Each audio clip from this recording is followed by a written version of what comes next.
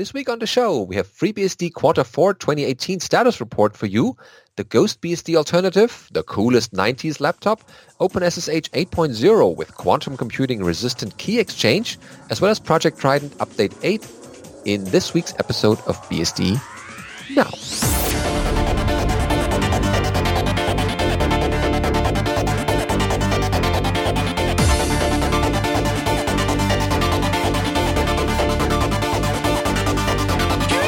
BSD Now, episode 292, Asia BSDCon 2019 recap, recorded on the 3rd of April 2019. Hello, I'm your host, Benedikt Reuschling. And I'm Alan Jude. And wow, we're back from our Asia BSDCon conference expedition, I would say. Yeah, it's been a long time. I was there 10 days at least. So this is our headlines for this week as well. So we covered a little bit about the conference. And yeah. So you were there for 12 days? Yeah, a little bit earlier than I was. Yeah, you arrived a day or two before you and left the day after you. Mm-hmm. Yeah, so you had much more Tokyo, but the 10 days are already good to get off jet lag and spend a bit of time exploring the city before it goes into the actual conference. Yes, I was actually, sleeping through the night and not feeling tired at the conference. It was very refreshing.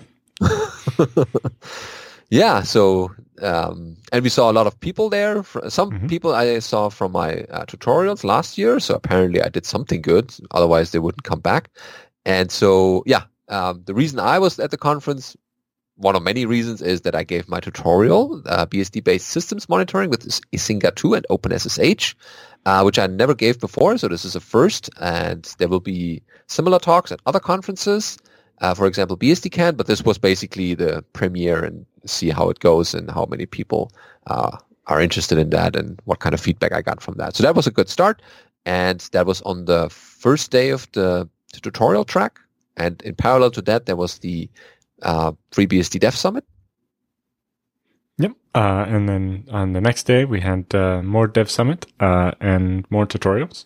And I missed the morning of the Dev Summit on the second day for other stuff, but then in the afternoon, I actually got to sit with some new people I met and share some war stories and so on, and it was a lot of fun and getting to know more people and understand what other people are doing with BSD, which was, half the point of this.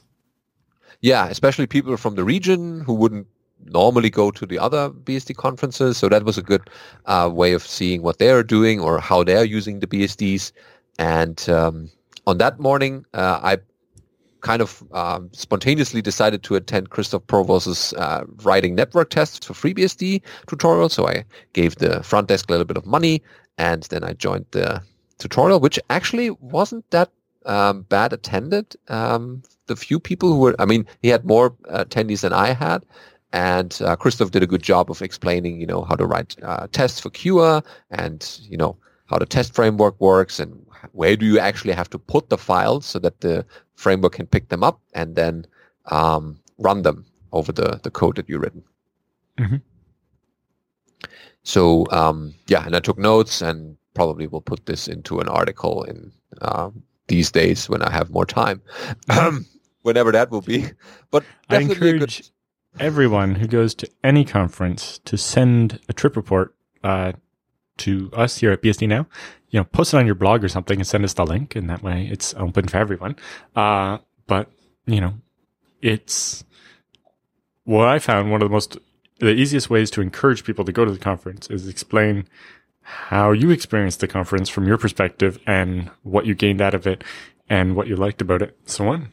And that will help them understand that you don't have to understand all of this stuff to go to the conference. The point is to go and pick up a little bit of it, and then you'll understand that much more next time, and the next time, and the next time.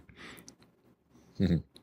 And, the getting to meet people, talk to people, just hear fun stories. I think one of my favorite experiences from a VBSD con was sitting around a table and hearing George Neville Neal and John Baldwin tell stories of the company they were working for during, I think it was the hurricane that hit New York a couple of years ago. And they were like, oh yeah, sneaking into the office with backpacks and grabbing like all the IP phones and stuff that they could to then take them and set up a temporary office somewhere else that wasn't going to get flooded so that they could keep online and so on. And just stuff like that. And it was just like, these are just fun stories. And you get to know the people and understand their personality and know what they've done and stuff. And it just, I don't know, it was a lot of fun. Oh, yeah. For sure. I'm a super geek. I just love talking about the shop talk type stuff. Just tickles me in the right way.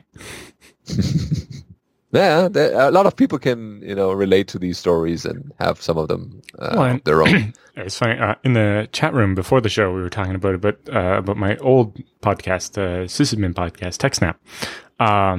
And one of the most popular segments of that was the war stories, where people would write in stories about crazy things that they happened. Like my friend Alan from Ireland had one about working at IBM and getting the support call from NASA asking about, are there any of these chemicals in the makeup of a ThinkPad?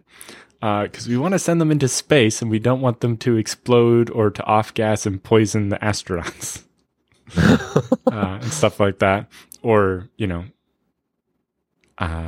upgraded the security at the data center and they have these new electrically controlled, swipe card gates and so on for letting people in. But then we had the great blackout.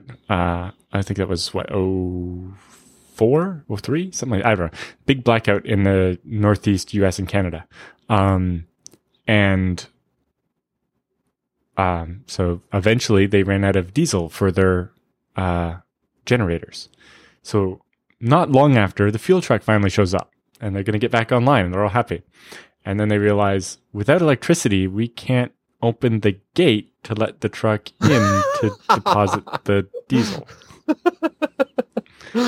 Whoops. Yeah. And it's like, I told a bunch of my own stories and so on. Anyway, it's great fun. And so, that's, the types of talks that I like, but especially the social track stuff that I like.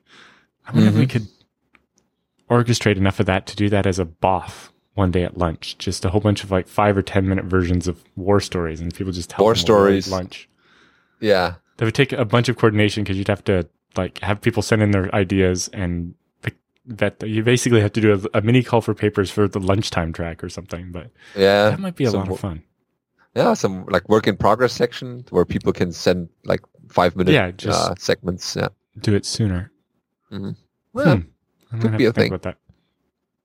I mean, the spontaneous talks is also the interesting ones where people just, someone just has to keep time so that they don't run over. Right, but if you have only a few minutes to condense a war story, you really have to do some work to condense it down to make sure you get all the important information in, but you don't end up turning it into a 20-minute version of the story. Yeah. Okay, but back to the conference. Anyway, yes. Now, the conference hasn't even started yet at this point. I've done a bunch of touristy stuff and been to some nice parks and done some interesting stuff and eaten all the tasty foods. Of course. Before the conference started, I had already done okonomiyaki, sushi, shabu shabu, gyozas. I don't know. We did a couple other things too. And that doesn't even count lunch. We had crepes. Yes. Was it like Nutella and raisins and something else? I don't know. It was good. So many varieties to choose from. Yeah. Japan is just tasty, yes. Very tasty. And then the conference started. Yes. So yeah, we attended a couple of talks. We listed the ones that we attended here, but of course the main program is on the Asia BSDCon website. And thankfully this year, if you click on any one of the talks, at the bottom, it includes the link for the paper. So for people. And then the slides should show up shortly as well, and then the videos. Perfect. You can get the section of the proceedings book available there, or actually on the front page of the website, you can get one big PDF of the whole proceedings if you want as well. Mm-hmm. Speaking of which, I'm looking for a volunteer to help me add all the FreeBSD ones to papers.freebsd.org. So if you are happy to write a very short amount of markdown for each of these and prepare a big pull request on GitHub to add these PDFs with the author's name and email address and the little description of the talk from the program there into the markdown files or whatever, would very much look forward to that. So you just got to go to github.com/freebsd/freebsd-papers. And there's a README with instructions, and we just want to add all the FreeBSD talks to that repository. Because OpenBSD and NetBSD have already done that to their version of this. So we want to keep up. Yeah, so definitely there's someone out there, I guess, who will find the time to do that. Yes. It's a good start towards getting a FreeBSD doc commit bit. Yeah. So small changes like that can lead to many big things if you want. So I attended Emmanuel Vadot's talk, Adventure in DRM Land, how to write a FreeBSD ARM64 DRM driver. That was interesting because he covered basically all the gotchas and all kind of bugs and things that he had to stumble upon to get it working. And it's kind of a good inside story about how embedded development generally goes for a board that you've never seen before. The middle bit was just about the pieces that go into DRM and was even useful to understand how it would work on your laptop. It wasn't really ARM specific. Part of the stories in the beginning and the end were, but the middle bit was really, these are the different components of DRM, and these ones are hardware specific, and these ones aren't, and these are video card specific, and these ones aren't. And just learning about like how it layers things, and how some of the functions are named after old CRT monitors because that's what existed when we wrote them. Yeah. So that was definitely a good talk to start with.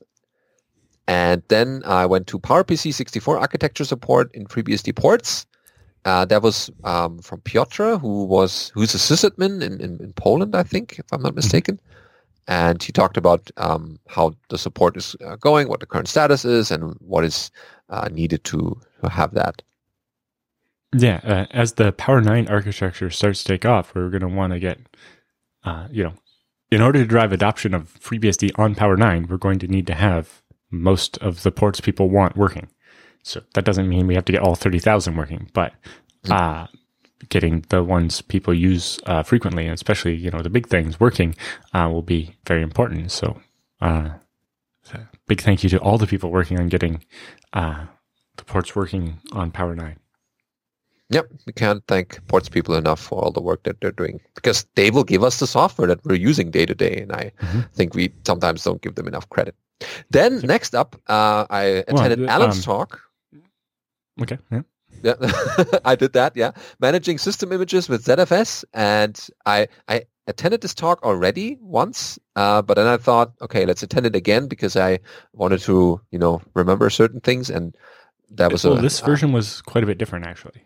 I recognized during the talk that it had some more things in it, but that was certainly good to have. The version I gave at EuroBSDCon last year was more focused on the developer side and the tooling, like improving Poudre and what we can do in FreeBSD to make it easier to do this.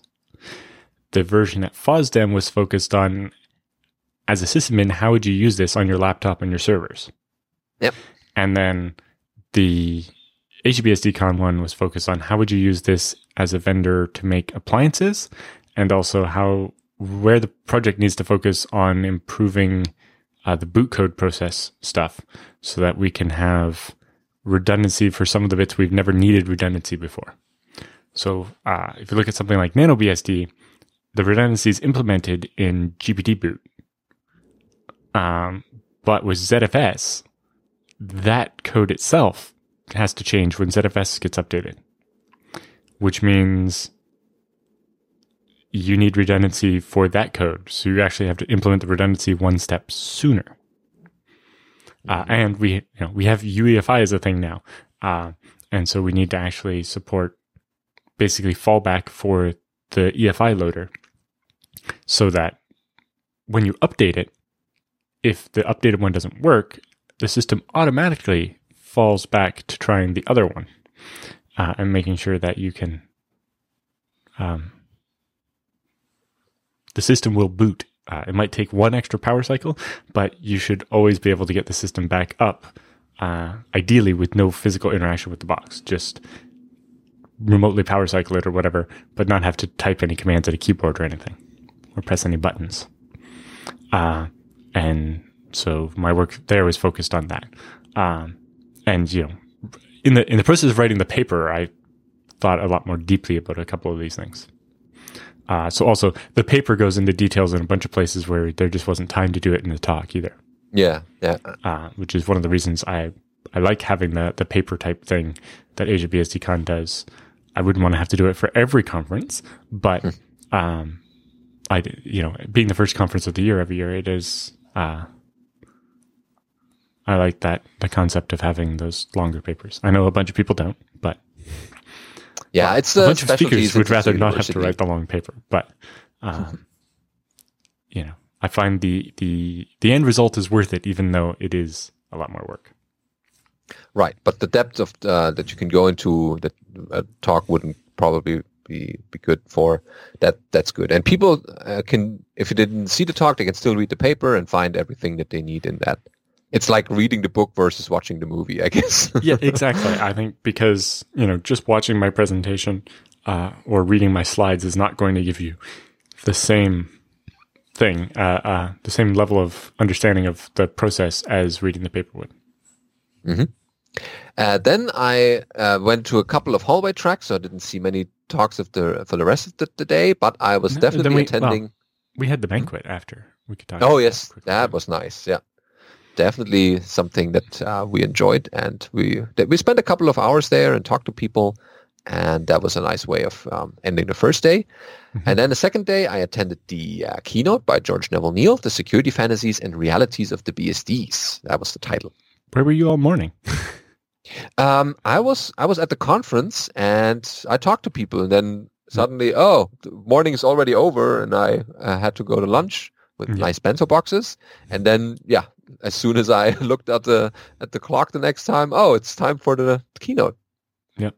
So in the morning, I went to Jason Tubner's talk about using BSD, mostly FreeBSD for the hypervisor and OpenBSD for routers, at an Australian health services NGO, which was interesting to see their approaches to that and what their thought process is into picking versions of FreeBSD and so on.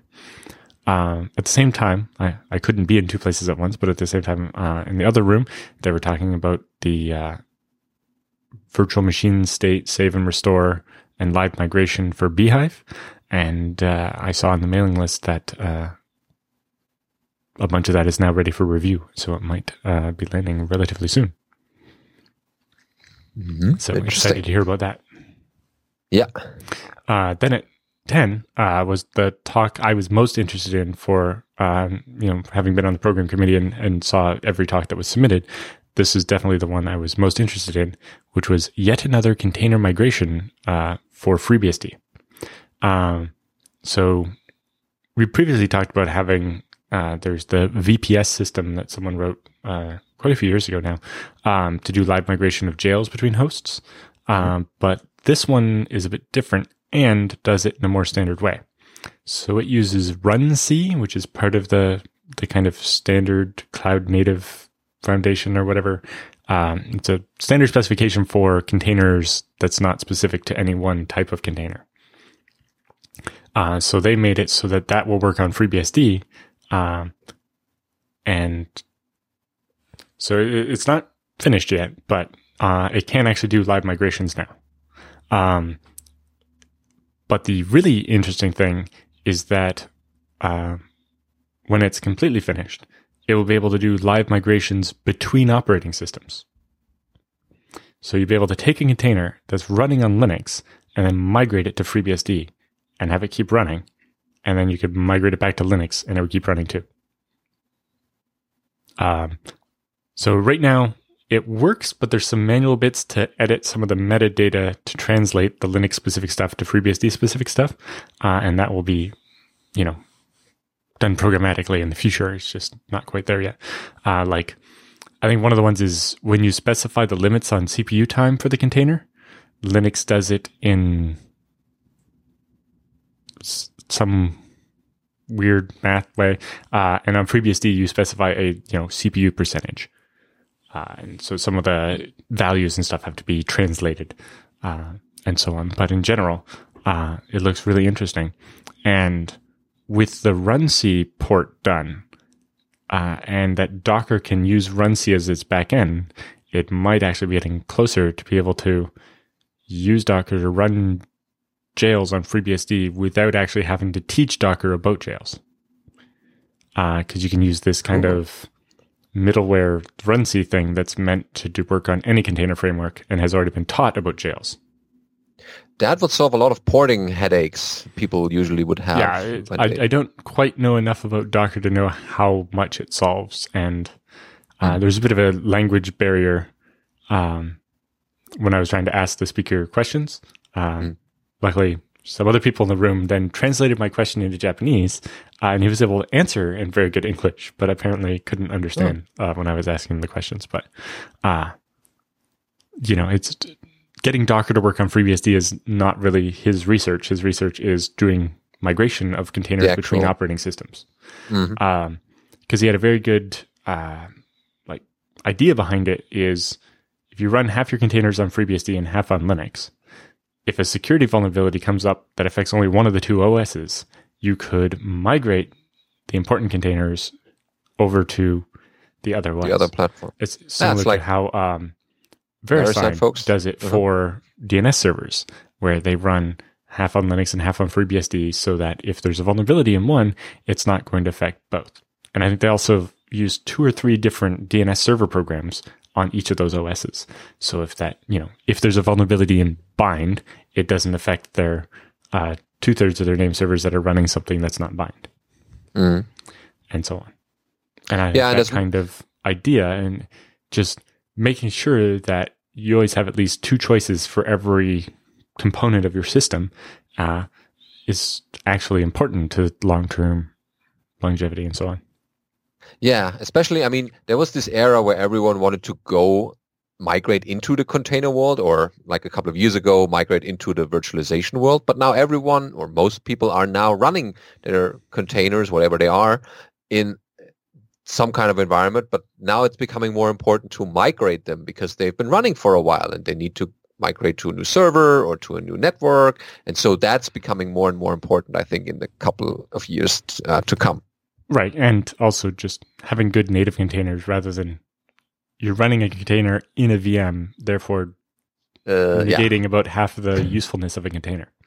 But yes, some of the other interesting bits from the container migration talk were extending the FreeBSD kernel to support resetting the state on TCP sockets and so on. So it could actually, when you freeze the processes on the sending host, you then extract the TCP send and receive buffers, and then you recreate the sockets on the other side, and you need new set sock opt calls to actually refill those send and receive buffers. So then on the receiving host, when the process starts back up, it can get the other half of the message it was in the middle of processing. Oh, okay. Interesting. Especially with regards to sequence numbers and all that. Yes, so, and then the other part was making sure to reset the sequence numbers and all the other internal state in TCP. And one of the questions that it was hard to get translated and to understand was if you'd be able to do some kind of process snapshotting so that currently what you do basically is you suspend the container on the sending machine, replicate it all, and then start it on the receiving machine.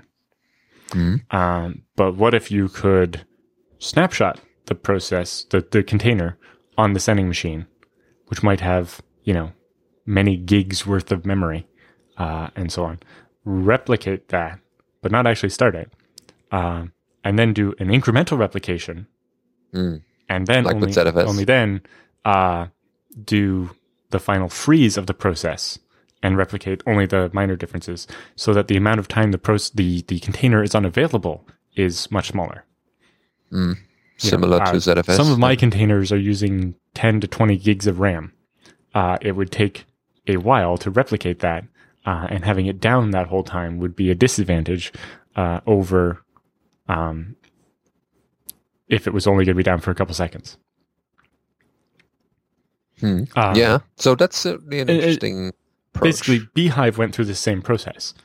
We've had stop migration available as a patch for Beehive for a while, but being able to do live required coming up with this way to do incremental, where you basically replicate the snapshot of everything, and then after the snapshot, the virtual memory system has to keep track of what pages you actually modified, so it knows which ones to send during the incremental. And then you need to reset those modified flags and then do it again until you get to the point where the delta is small enough that once you actually stop the process, you'll be able to replicate the difference and start it back up quickly enough. Okay, so there's work going on. Yes, there's more work to be done, but this was very encouraging, and the amounts of it that work already were, like I said, very encouraging. It's not just an idea at this phase. There's actually enough working code that you could actually start using this pretty soon. And then we would just improve it by making it support live migration instead of just migration. Cool. That looks promising. Yeah, I think there were a couple other questions about some of the TCP socket state stuff. While it deals with the buffer and the sequence number and so on, there were questions about, like, does it deal with the path MTU and other TCP option type stuff, where maybe the defaults might be different on FreeBSD or Linux, or just the bits negotiated between the two hosts might need to be synchronized. Okay, and what other talks did you go to? I also went to the keynote, and then in the afternoon, I think you and I went to the same two talks. Yeah, Set router. Yeah, well, because my talk had been about updating your OS, especially on remote machines, so I was very interested in remote update for firmware level devices. So this was little routers, basically, with only 4 or 8 megabytes of storage. So not one where you're going to use ZFS to do it. But, I have a bunch of these. I don't have one handy. This is part of it anyway. The Onion Omega MIPS boards are similar, where they have, I think, 16 megabytes of flash. And when I first wanted to flash it, I managed to do it by either, you can do it via PXE booting TFTP from the U-Boot loader. And I also managed to, for the TP-Link, which is the same chip as the Onion Omega 1, if you boot the Linux thing that's on it, you can use the web interface and feed it a FreeBSD image, and it'll overwrite the Linux and run FreeBSD. But once you have FreeBSD on it, how do you actually update it a second time? Yeah. You get the access this way. And so this talk described how to do it. Mostly, you have to load the new firmware image somewhere, and then, or what you can do is load the current firmware image into memory as a TempFS, and then reroute onto it, so you're no longer using the disk. So then you can overwrite the disk from inside FreeBSD. Whereas when I tried to just overwrite the disk while running off of it, obviously the ls command wasn't where it was supposed to be anymore. UFS got very upset when suddenly it had been overwritten with a different image. Where are my files now? Yeah, it's like this inode doesn't make any sense. And so described how to do that, but also talked about the problem of, by default, TempFS doesn't use your last 4 megabytes of memory. It reserves that for the OS. Yeah. To make sure that if you make a TempFS and accidentally fill it with more stuff than you have RAM, that it's not going to host your system. Which makes perfect sense on your laptop or a big server or something. But on a machine with only 8 megabytes of memory, it means you can't make a TempFS bigger than 4 megabytes. And you need, 5 megabytes for this image. And so he had a patch that had been sitting in Fabricator for like a year or something, to make it a compile time option so that in the kernels for the small boards, you could actually just say, the limit on this board with 8 megabytes of memory is 512 kilobytes. So anyway, I committed that for him, so that's available now. There was some discussion of making it a tunable or something, but because most of these boards use something like U-Boot rather than the FreeBSD loader, setting in those tunables and so on is a little more complicated. Okay. Anyway, so I learned what I needed to know to finish building my little MIPS board, and I managed to help the presenter with their work as well. So I think that talk worked very well in both directions. Oh, yeah. Very nice. And a lot of other people could also benefit from that. And the last talk you saw was... improving the security of the FreeBSD boot process. Because, hey, I'm talking about a bunch of changes to the FreeBSD boot process. I maybe should see what other people are doing in the same area. And in particular, how do you keep the security thing like this, the secure boot chain all the way up through into the OS, when you want to be able to have 2 different loaders that you can switch between, and have a variable influence which one you use so that you can have the right kind of failover for your appliance. So you want secure boot for your appliance so that somebody can't inject rogue bits or something and make it so that your device is compromised.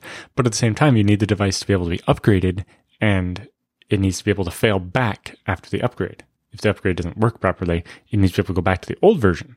So that means you need to have secure boot work for both of these at the same time. Okay. Yeah, so that pretty much was the conference and the talks that we were attending. Then there was a work in progress session.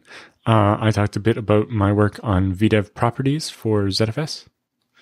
I think we ended up with a bit of extra time still. I would have also given a second short update about the idea of killing off compressed arc, or not killing off compressed arc, killing off your ability to have a not compressed arc.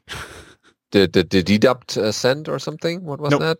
That's a separate. I would have mentioned that too. That ZFS, OpenZFS is working on a deprecation policy since they had the first feature they want to deprecate, which is deduplicated send, which is nothing to do with the on-disk dedupe. It's just for sends. And then the second one is going to be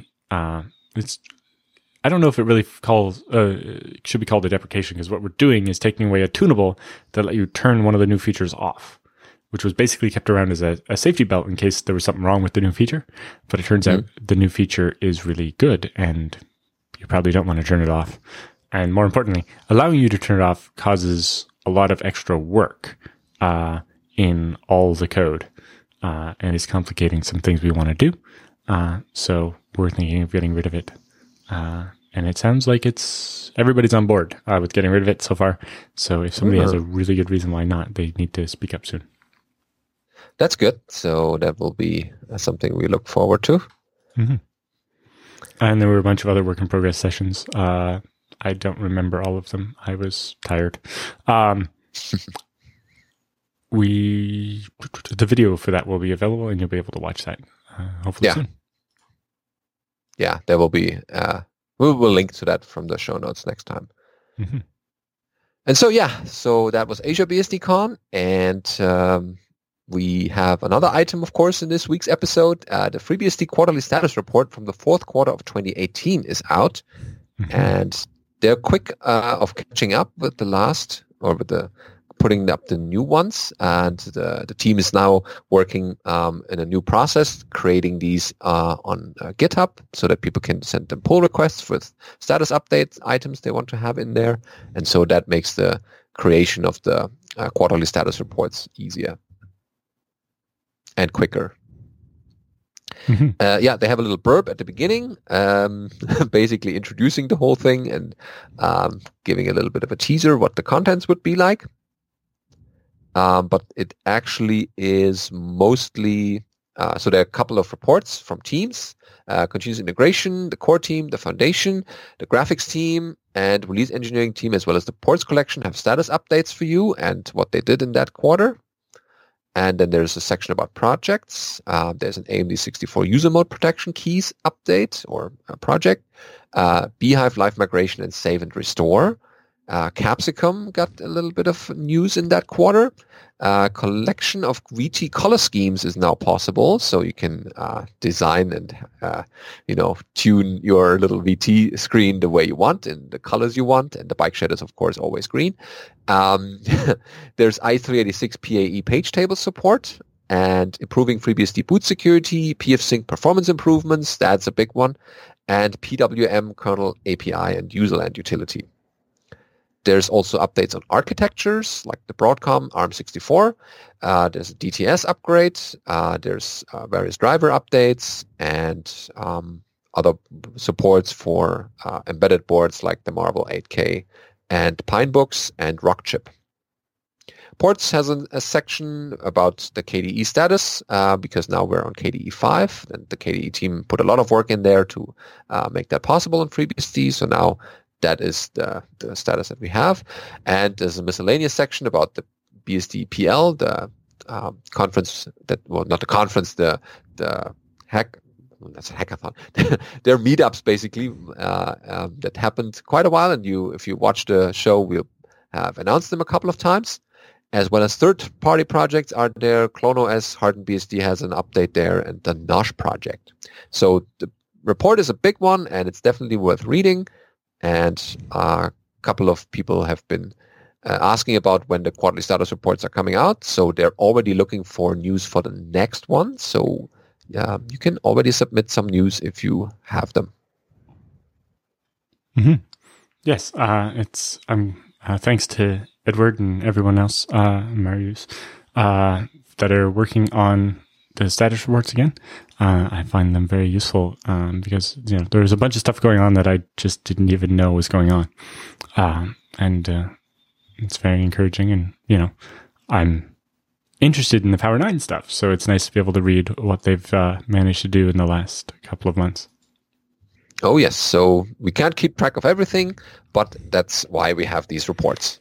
Yeah, and also just a summary. If you just watched each individual commit, you might not realize that in those 3 months they managed to improve the interrupt handler to the point where it takes 10% less time to build the kernel than it did before. Oh yeah, and sometimes these commits are like spread out over a whole year or a whole quarter, and you don't know how they belong to each other. But then if you read the whole summary of how many commits went into a certain project, then you can see, this got to that feature or to that solution now. Yep. Or that Power 9 has now successfully booted a kernel compiled with LLVM rather than GCC. Mm-hmm. So that support is maturing well. Yeah, so these are not always reports about finished stuff, but mostly telling you about where they are, status reports, milestones they reached, and that's a good way of keeping up with what's happening in a project of this size. Yep, because I've also been paying attention to the libvdisk, which is work in progress right now, but will give Beehive the ability to read and write QCOW2 images. I think some of this is based on the work that OpenBSD did for the same thing for VMM, but it'll be very nice to have when Beehive can read and write QCOW2 images, and this library will make it easy to, once Beehive supports this library, we could extend it to do other things as well. Oh yeah, that would be interesting because it also ties into what we talked about earlier, into the migration, or at least having the possibility to, convert these images back and forth. Yeah, because having QCOW that lives in a ZVol and can be replicated might be kind of interesting. Yep. So yeah, thanks for all the people who did the work and submitted those reports, and we look always forward to next one, which is first quarter of 2019, which is almost over. The first quarter of, the first quarter of 2019 ended 3 days ago. Yeah, so. So everything you've worked on so far this year, you need to write a status report. And it's just some text with nice markdown formatting. It's super easy. Just go make it. Doesn't have to be long. Request. You don't even have to install Git. You can do it all on the website. Just do clickety-click, type, and it's good to go. Yeah. Other people will copy, edit it, and fix the language for you if you want. Yes, that's get her done. A helpful thing that they will look after the grammar and all that other nitpicky stuff. Okay, we also have a story about GhostBSD, a solid Linux-like open source alternative. I guess that's supposed to read Unix-like, because Linux is not Unix. Right, no, but I think they actually mean it's a BSD that pose is as a Linux? More comfortable for people that are used to Linux. Oh, okay. It's like what they're used to. Because it's a Linux Insider. Yeah, okay, that could make sense to compare this. So they go on to say, the subject of this week's Linux Picks is a representative of a less well-known computing platform that coexists with Linux as an open source operating system, and that is BSD, the Berkeley software distribution. And it shares many of the same features that make OSs like Linux viable alternatives to proprietary computing platforms. So GhostBSD is a user-friendly Linux-like desktop operating system based on TrueOS, which in turn is based on FreeBSD's development branch. TrueOS's goal is to combine the stability and security of FreeBSD with pre-installed graphical user interfaces and so on. It says they stumbled across TrueOS while checking out new desktop environments, and they learned about Lumina and the fact that came from TrueOS and so on. Along the way, I discovered that today's BSD computing family is not the closed source Unix platform that the old, 386 BSDI was back in the day. Anyway. So they say, in last week's Red Core Linux review, I mentioned that the Lumina desktop environment is under development, and they were liking it. Lumina is being developed primarily for the BSDs, but is portable and runs on Linux as well. So they say, GhostBSD is a pleasant discovery. It has nothing to do with being spooky either. That goes for both the distro and the open source computing family it exposes. Mm-hmm. So they say the Lumina mission unfolds. The Lumina desktop can be installed manually on a few compatible Linux distros. I wrote it in the initial review of Lumina's potential for Linux. However, the Lumina desktop on Linux is still not readily available without some tinkering. I think that mostly package repo stuff and so. But anyway, Lumina is the default desktop for a few of the BSD projects. So my initial hope for this review was to review TrueOS BSD project running the Lumina desktop. However, Ken Moore, as the founder and lead developer of Lumina, used to work on the PCBSD project that eventually became TrueOS. Alas, TrueOS has been discontinued as a standalone release with Lumina. TrueOS is basically a platform for building other operating systems now. Basically, it's the base they use to build FreeNAS Project Trident, which is basically the continuation of the ideas of PCBSD and GhostBSD. Mm-hmm. And the idea was making the tool so anybody can make a distro, kind of just like how there are thousands of distros of Linux. All the tooling is there for you to make your own distro of BSD. The Lumina desktop is part of Project Trident. Still waiting to take a closer look at that in the redesigned Lumina 2. But anyway, they instead got around to reviewing GhostBSD. They say previous releases of GhostBSD offered two desktops, Mate and XFCE. The latest release focuses on Mate with an extension, which is the extension of the old GNOME 2 desktop. But they say still, Mate is an interesting user interface to compare BSDs to your kind of traditional Linux. Because when you log into Mate, if you compare it to a Linux distro that uses Mate, or an older one that used GNOME 2 before that became Mate, you probably be hard-pressed to tell that you're not running Linux. because you're actually running Mate, and what OS is under it really doesn't matter anymore. Anyway, they have a bunch of history of the VSD for all those Linux people that don't know what's what. And then they talk a bit about what the differences are and the packages and a couple of screenshots. Yeah. So that's a good so they start with the loaded question, which one is better? And they say, well, that's a loaded question. They say it depends on your needs and your technical skills. My first impressions from dabbling with BSD are twofold. One, it looks more grown up than it behaves. BSD resembles the performance of some early Linux distros.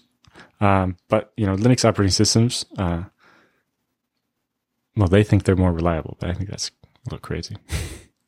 But they say, I see BSD today in much the same place as Linux was before.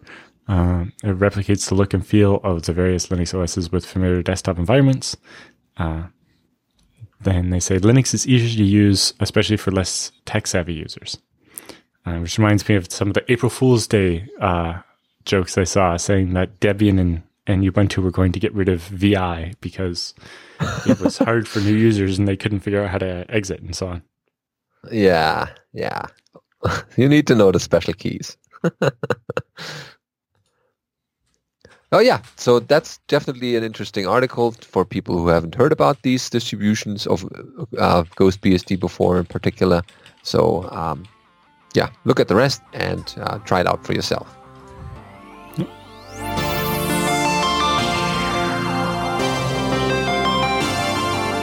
So it's time for the news roundup this week. We have found an article about SparkBook 3000 ST, the coolest 90s laptop.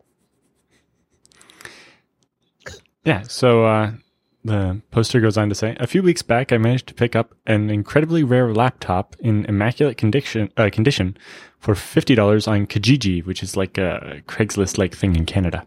I don't know if it's in the US as well or not. Anyway, it's a Tadpole Technologies SparkBook 3000 ST from 1997. So it came with two other working Pentium laptops from the 90s. It's a pretty good deal. So basically, it's a 170 megahertz Fujitsu TurboSpark CPU, which is the fastest not 64-bit UltraSpark ever, and it has a whopping 128 megabytes of RAM.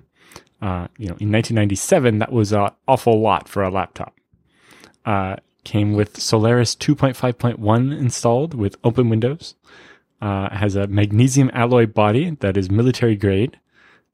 Basically, the whole thing's made out of metal, except for the ergonomic handrest, because, it's meant to be tough. And it has an IBM ThinkPad keyboard. IBM was one of the early investors in the Tadpole, the company that built this. Has built-in ISDN, Ethernet, PCMCIA, external SCSI support, keyboard, mouse, VGA, and sound ports. Okay, yeah, well, back in the day, that was a decent machine. Yes. So, in 1997, this laptop cost $21,000. Gulp. Like I said, an unimaginable amount of RAM and the fastest CPU you could buy and so on. So they say, Sun computers were an expensive desire for many computer geeks in the 90s. Running Unix on a Spark-based laptop was, just as cool as it gets. Spark was an open hardware platform that anyone could make, and Tadpole licensed the Solaris Unix operating system from Sun for their SparkBooks. Tadpole essentially made high-end Unix and VAX workstations on costly, unusual platforms like PowerPC, DEC, and Spark, but only their SparkBooks were popular in the high-end Unix market in the 90s. So I brought this thing home and tried to find a power supply that would work. Unfortunately, it takes a very strange diameter power plug and power requirements. It's 12 volts at 4.6 amps. So I went on eBay, and out of Sherlock, someone in New York was selling the original power supply in mint shape. Okay. Of course, it costs almost as much as the laptop did, $30. A week later, it arrived and it was ready to go. And you can actually see it running with screenshots here. Oh, yes. Here we go. The only problem, I didn't have the root password. Well, it's Solaris. I would imagine single user mode and just mount it, read, write, and overwrite the password with the password command. That usually works, right? But not in this case. Yes, in order to go into maintenance mode off a CD, he would need a SCSI CD drive. Doesn't have one of those. Yeah, and the Ethernet port on the back is actually an ISDN port. Yeah. So, and it shows the makeup of the, what's this, like a couple 100 megabyte disk that it has. And how all the partitions are laid out. Because closer to the inner ring is faster back in the day. Even now on spinning disk, the same is true. If we still have spinning disks. So, that's an interesting... I have hundreds and hundreds of them. Yeah. So, you can see how the disk is laid out. And there's a screenshot of OpenWin, the Open Windows desktop. So, some real nostalgia computing going on here. Oh, yeah. And then, what did you do after getting it running? A bit of the detective work, the article writes. I want to find out more about what this machine was used for and by whom. And so they talk a bit about the software installed and things they found on the hard disk. At the end, they installed Doom because every machine needs Doom. And they stopped all the services they didn't need to speed up the boot process and made their desktop background a miniature sun logo. Ah, yes, a classic one. Oh, yeah, so that's cool. Yeah, definitely nice to have for some nostalgia. And maybe it runs NetBSD, so could be a thing. But speaking of the BSDs, we also have other news from the OpenBSD or OpenSSH camp in this case. OpenSSH 8.0 will be releasing with quantum computing resistant keys. Well, key exchange. Key exchange, yeah. So that's interesting enough to cover in this episode. So the article here starts that OpenSSH 7.9 came out with a host of bug fixes last year with a few new features, as is to be expected in minor releases. However, recently Damien Miller, whose main work is on OpenSSH, has announced that OpenSSH 8.0 is nearly ready to be released. And it's undergoing... They have a call for testing. So if you'd like to try it out, please do that. Yeah. Because OpenSSH is running on so many different systems, they need to ensure that compatibility across these systems is ensured and that there's no things that crept in that didn't work before, some regressions. But if you remember, there was the SCP bugs that were found where you could trick SCP into storing the file name, to downloading the file you want to the wrong file name or to sending two files and stuff. So they've done some work around that, saying that now copying file names with SCP will be more secure, starting with OpenSSH 8, due to the fact that copying file names from a remote to a local directory will prompt SCP to check if the files sent from the server actually match what you requested. Otherwise, an attack server could theoretically be able to intercept the request by serving malicious files in place of the ones you actually asked for. Knowing this, you're probably better off never using SCP anyway. And the OpenSSH advisory specifically says the SCP protocol is outdated, inflexible, and not readily fixed. We recommend that you use a more modern protocol like SFTP or rsync. Okay. But they list a couple of interesting features that got our attention. So, where's the list? Where does it start? There's a section for new features and there's a section for bug fixes. Yeah, some new features. The first new feature. One of the most promising new features is the experimental quantum computing resistant key exchange method that Damien mentioned in his tweet. That we also linked from the show notes. It makes a big step in OpenSSH's dev cycle as developments in this area of key distribution will make encryption systems immune to technological advances. And you can read more about quantum computing key distribution in the link that they have on the article. And yeah, they increased the default RSA key size to 3072 bits. Yeah, so your 2048-bit keys will not be accepted anymore. Yes, the quantum computing resistant stuff is interesting, although I don't know that we can claim anything will ever be immune to technological advances, because there will always be unexpected technological advances and so on. But they're thinking ahead, at least, and making sure that they are not in a position where, we should have done this 10 years ago. Yep, but they use the Streamline NTRU Prime 4591 to the power of 761 and the X25519 curve. They also added support for ECDSA keys that are stored in PKCS 11 tokens. So that's like hardware devices, I think. I've done some extra stuff like drop connections will still be logged if you have the force command internal SFTP restriction set up. And there's other bunch of interesting stuff. I think the one I found most interesting is a new convenience/security feature. When you SSH to a host and you get the prompt of, I've never seen this key before. Are you sure this is the host you want? And you can type yes or no or anything else, and it'll ask you, did you mean yes or no? Well, now there's a third option above yes and no, and that is the key. So instead of answering yes or no, you can paste the expected key. If it matches, that means yes. And if it doesn't, it means no. And this way, you don't have to manually compare these big, long strings, because it turns out humans aren't great at that.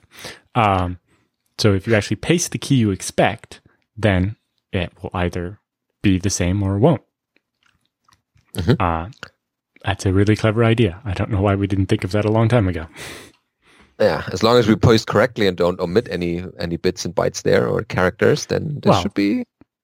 In that case, you just try again, right? You're not... Yeah, this is not blocked. Worst case, you don't connect, and then you get to try again instead of something else. Yeah, so we should try this out when it's available. Yeah, well, so they're doing the call for testing now, but it'll be available after the release, sure, but you might want to test it first. That the release is good. Test box. And I mean, testing SSH is not difficult. I mean, you set up a box and install the client and, connect to it. Yeah.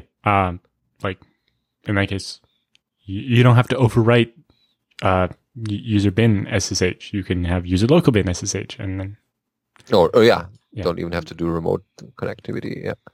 Well, no, I just mean you can have both SSHs installed at the same time. Yes, so all the new next to each other. Yeah. That way you know when you're using the new one, but you also don't have to stop using the old one. And so on. Don't lock yourself out when testing. Because it also apparently fixed 2 race conditions related to when you do a sig hup to reload the config on the running server.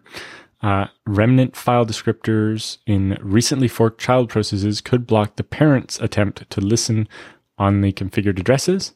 Also, the restarting parent SSHD should exit before any child processes that were awaiting their re-execution state had completed reading, leaving them in the fallback path. Oh yeah, so most of these fixes are security related, but there's also improvements in documentation for the proxy jump command or for making things more clear in the manuals. Pages and pages of other stuff, but go check it out.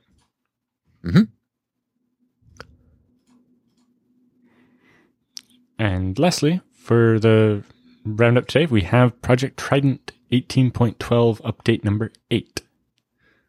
Oh yeah, the first thing they say is thank you for all your patience.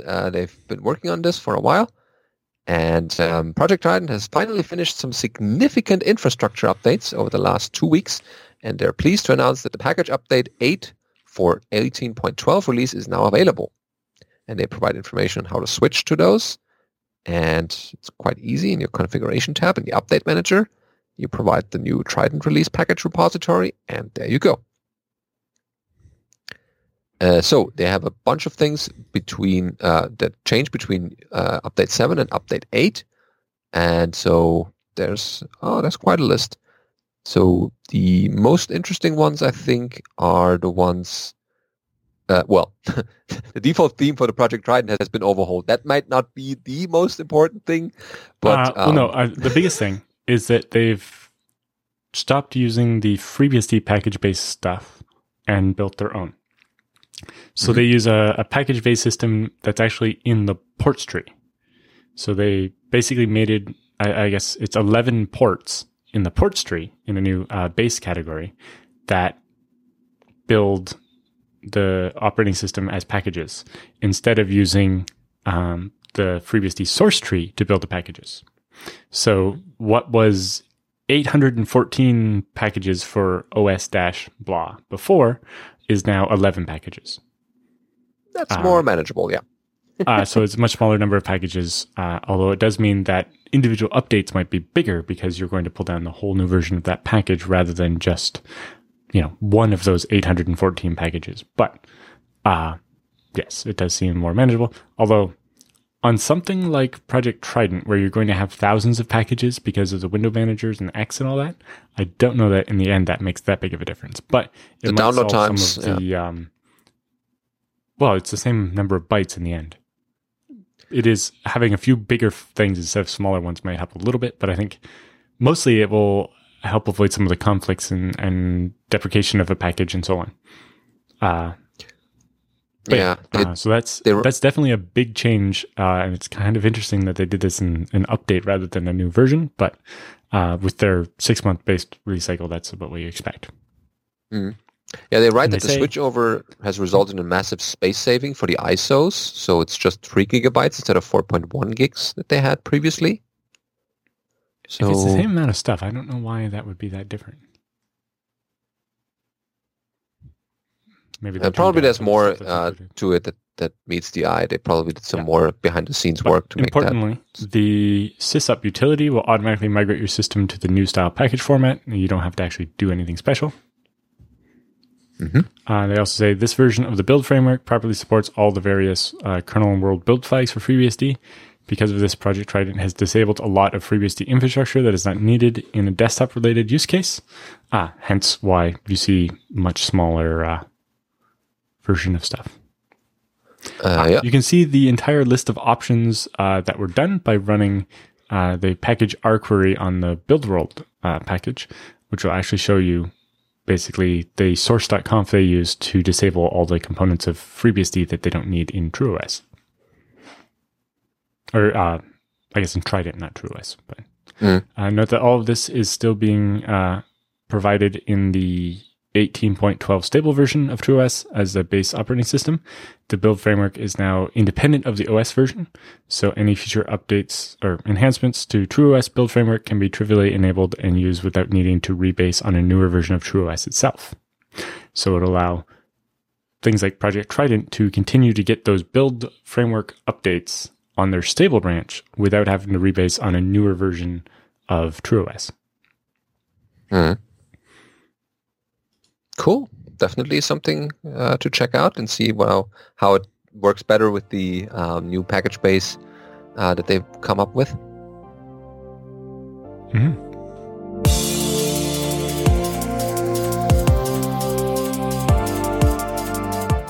Time for BSD Bits this week.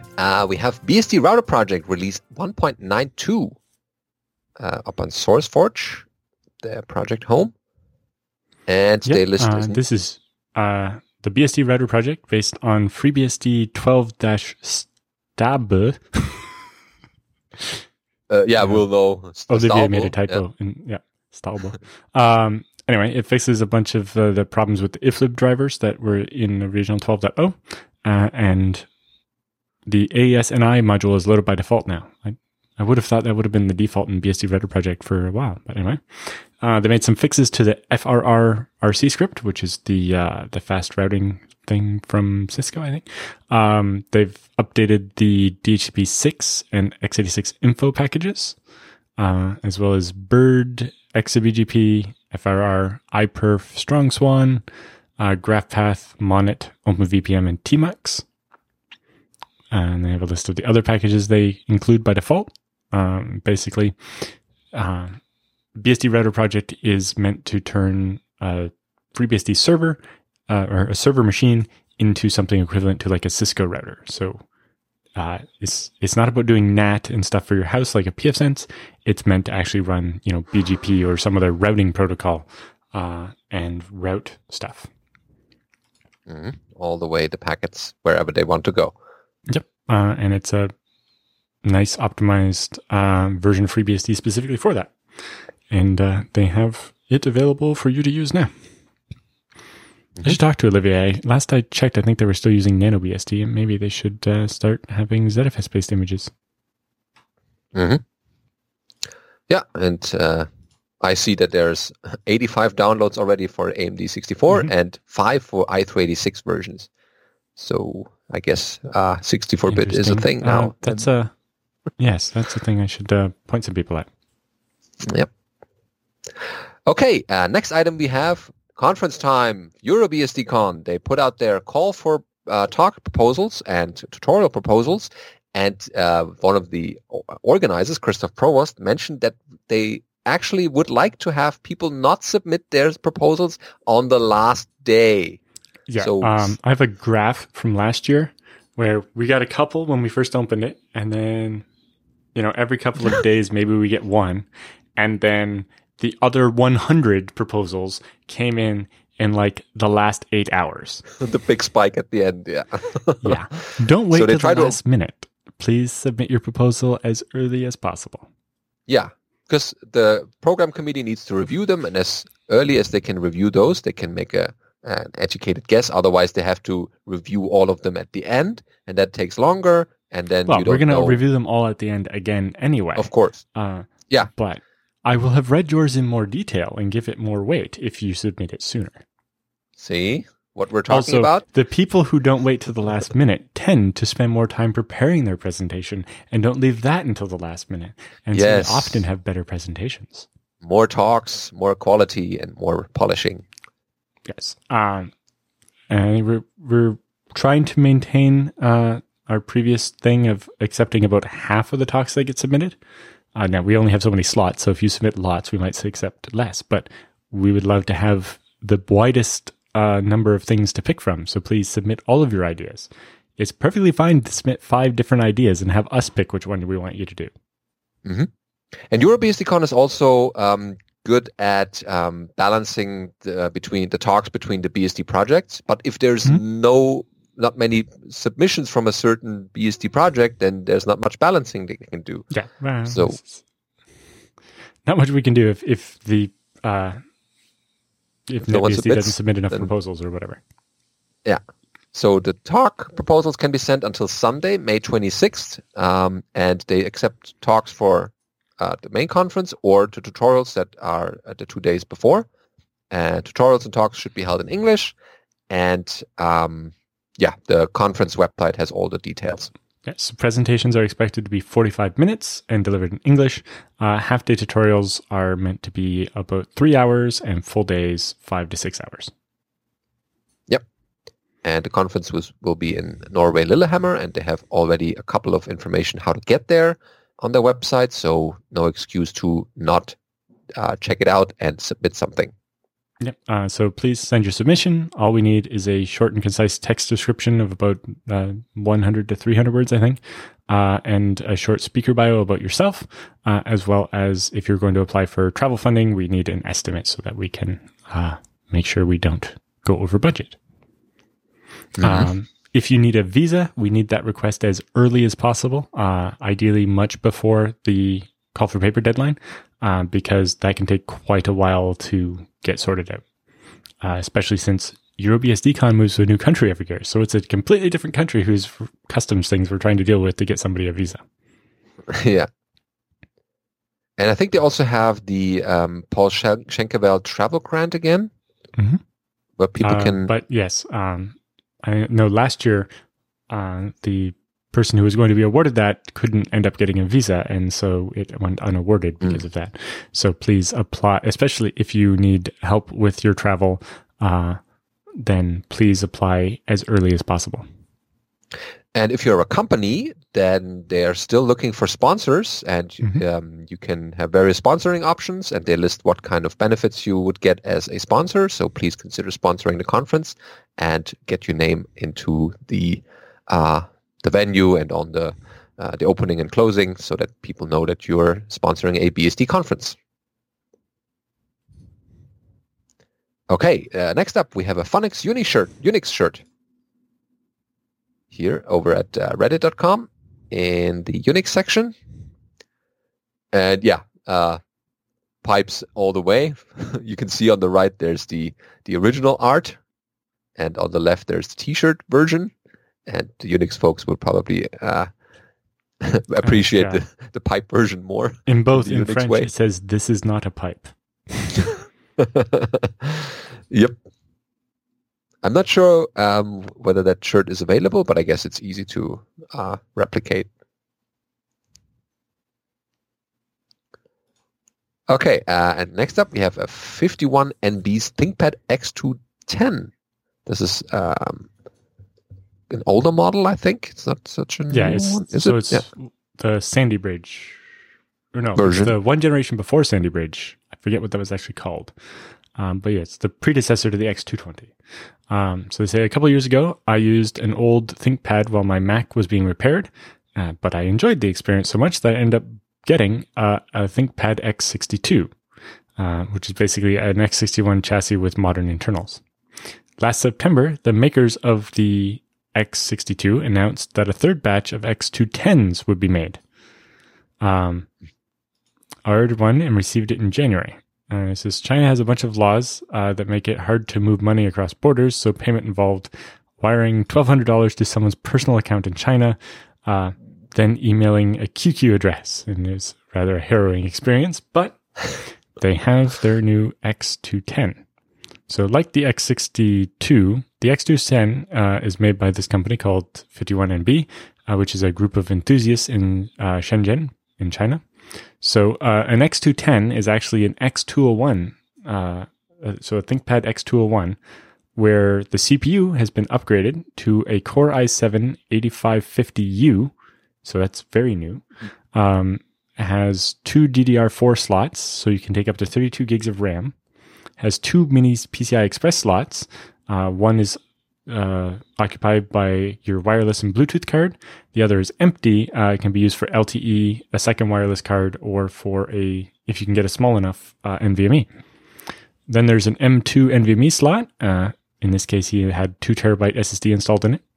It also has a 2.5 inch SATA bay, currently empty, but could hold a second SSD.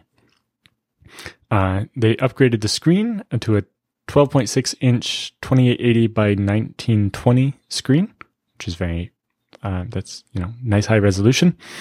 Basically a 2K screen. The bezel is cut to make room for the 3:2 aspect ratio. And so there is no webcam. It has mini DisplayPort and VGA out.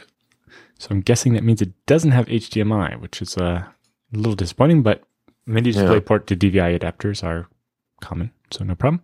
Has 3 USB 3.1 ports, but no USB-C. An SD card reader, gigabit Ethernet, physical switch to toggle the Wi-Fi off, headphone and microphone jacks, and an internal microphone and speakers. Okay. So the X210 is sold as either a motherboard you can install in your own chassis, or as a bare-bone laptops where you can bring your own RAM, SSD, and battery. The battery would probably be the biggest thing there, although Lenovo might still sell replacement batteries. Mm-hmm. And then they talk about their impressions. I mean, this one they're using Linux, but I guess the BSD experience would be similar. They talk a bit about battery life that would increase by 50% if it got PC 6 or 7 or PC 6 or PC 8 idle states. But in the update later, they managed to get PC 7 idle by upgrading the kernel. And the fan would only turn on if you would do something intensive like compiling Go or scrolling in Slack. So yeah, welcome Slack again, eating batteries. And the conclusion there is, after the caveat sections, They love this laptop. It addresses almost all of the issues they had with the X62. Better screen, better performance, better microphone quality, and they hope that the 51NB continues to build new internals for the old chassis because they doubt the major laptop manufacturers will get their heads out of their beep behinds at any time soon. All right. So they list a couple of caveats, one that I wouldn't have guessed. So the X210 isn't perfect. It's made by a group of enthusiasts, not a big company. So, for example, like the X62, the mini DisplayPort cannot output in HDMI alternate mode. So it means a mini DisplayPort to HDMI dongle won't work. I guess you'd need at least an active dongle, which I don't know if they make those. He says also sometimes notices the PWM flicker on the screen. This only happens at the lowest brightness in a dark room when the display is mostly black. I can see after images when my eyes saccade, similar to some brake lights in the night and so on. It's about as noticeable as the PWM flicker on an iPhone X. So maybe not that big a deal. If the motherboard breaks, you can't walk into a store and get it replaced or repaired. Your only recourse is to email the manufacturer and ship it back to China. I've only read about one case of this happening, and in that case, the motherboard was dead on arrival. The unfortunate user was shipped a new one within a few weeks. Okay. So at least there's Sounds hope pretty if cool. something breaks that, you can still get something back. That's an interesting user experience. And If you like someone the older style keyboard, it's a pretty interesting alternative to buying something like an X270 or X280. I'm looking forward to when they offer these kits for X220s. So they have 3 of those. And I would totally just buy a new motherboard for it. Although the other biggest disadvantages to an X220 is I would like a higher resolution screen probably. Yeah, at that time, that's 4K would be better. I wish they offered a 2K screen option for my X270, but at the same time, I'm blind. So I have a 4K screen, but I'm using it at like 1.5x resolution or magnification. So Okay, let's leave it at that and go to our next item here, which is a short message from Dragonfly BSD that they are no more dependent on GCC 5.0. Because GCC 5.0 is no longer needed in Dragonfly, so it's not being built anymore and can be removed on your next Make upgrade. And as a bonus, Build World is a little faster. Okay, great. Does that mean they've moved on to newer GCCs or what? I don't know. Or to Clang and cheap. I don't know if they're using Clang. I don't actually follow them very closely. Anyway, so we have Michael Lucas noting that the FreeBSD Master Jails ebook is now escaping. After far too long, the book for FreeBSD Mastery Jails is out. Not all stores have it yet. I think all of them do by now, actually. This post is a couple of days old. It's about a week old. So he has paperback the proof? Paperback and hardback ones are coming. They should be Amazon within a few days and a few other stores once Ingram Spark completes their approval process. I think I've actually seen tweets yesterday of people getting theirs in the mail, so I think those are out now as well. We'll have an interview with more details about the book very soon. Yeah, stay tuned for that. And congratulations, Michael, on yet another great BSD book. And the next one is a German talk that I got informed about. So this is the city of Augsburg has a Linux Info Day, and one of the FreeBSD or the BSD enthusiasts who are also going to the Chaos Communication Congress between the years gives a lecture about FreeBSD and some of its derivatives or some other variations of it, and basically an introductory talk. And that's probably, I'm not sure if it's recorded, it doesn't say here, but it's basically a FreeBSD talk in a mostly Linux centric conference. And I think that's a good sign because we need more things like these so that people know that there's not only Linux out there, but also other BSDs. Okay, that pretty much wraps up our BSD section, and we are jumping right into the feedback and questions section. We got a couple of feedback already. but we could always use more. So if you have questions about the show, anything that you came up with, or anything that you would like us to answer, if something comes up in your daily computing needs, then send this to feedback@bsdnow.tv, and we'll have something for future episodes. The first one this week is DJ about Fugulta feedback. Okay, so here goes. Fuguita. Fuguita. Yes. It looked like an L in there. Fugu as in the the fish. Puffer fish. And ita, you said is an owl? Could be. Yeah. Anyway. So yeah, let's read. About Fuguita, I may have mentioned this in the chat room during an episode 3 weeks ago, following an undeadly post about OpenBSD on the Acer Aspire 1. Fuguita is a great live boot project and works amazingly even on old hardware, although the usual Wi-Fi firmware issues with OpenBSD can make it difficult as a live CD or a USB OS. While not OpenBSD... As a USB, you could load the firmware for all the Wi-Fis as well, like install the packages or whatever. But yes, the problem with not shipping the firmware as part of the OS, I understand why you don't want binary blobs, but it means that you don't have the firmware for the Wi-Fi. Yeah, so the bring up there might be a bit more involved. So while not OpenBSD, something else he found that works even better on the legacy i36 netbook that he has, NetBSD, GIPT.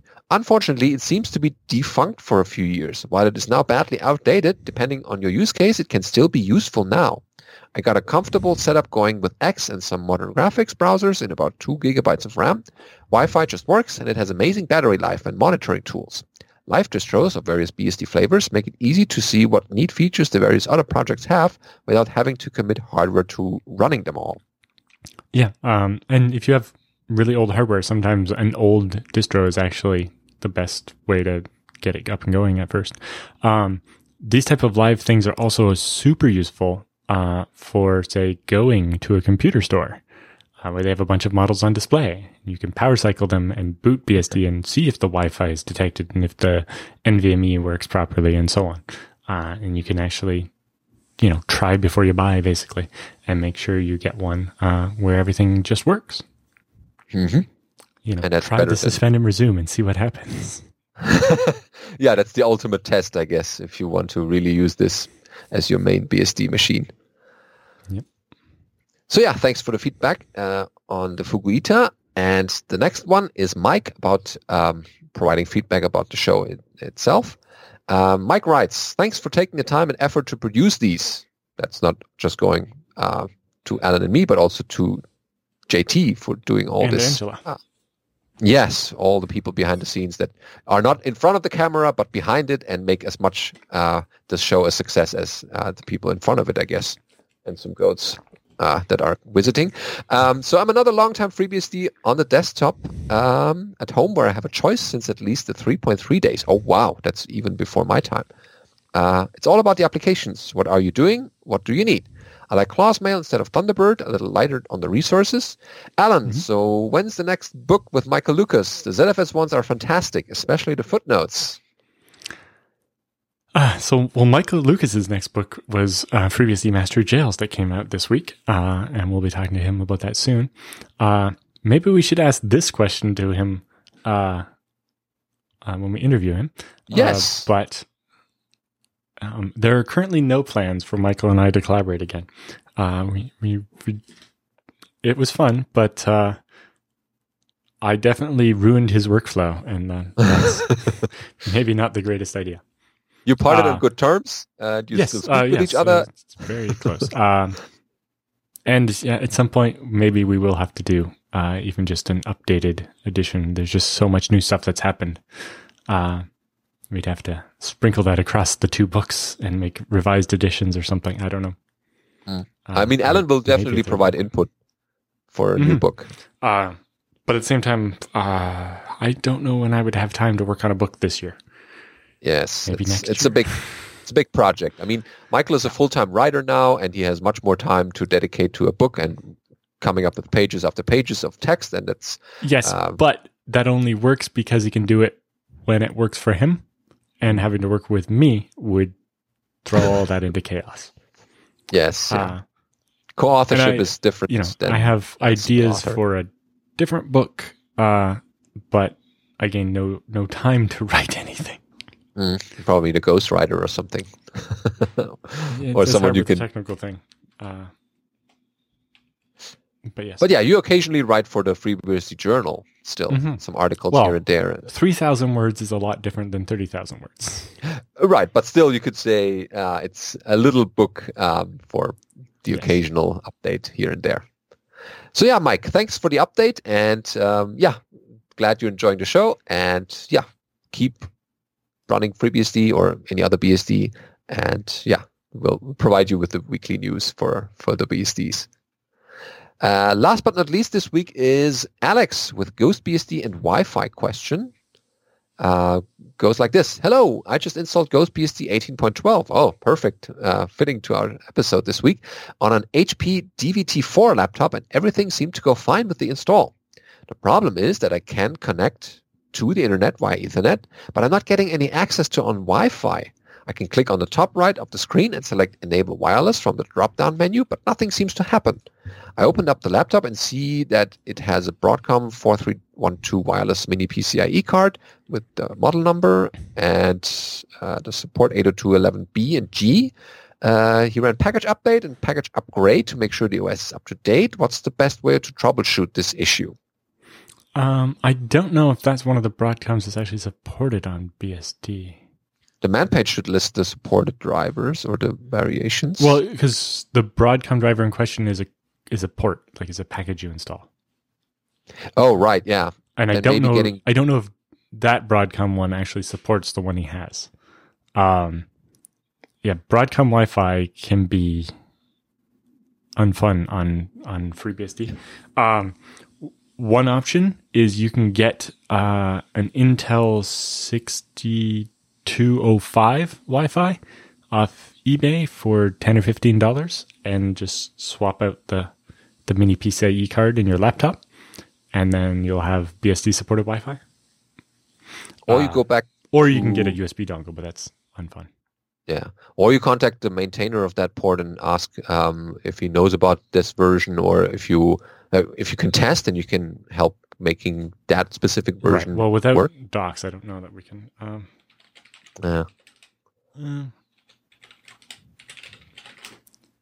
Do quick search. I see other people asking questions about this. So you're not alone in this. So that's a bigger chance that something will happen in this way. If it's a very exotic version, then it's unlikely. So apparently there's a driver called BWN, and you have to load that kernel module and its firmware.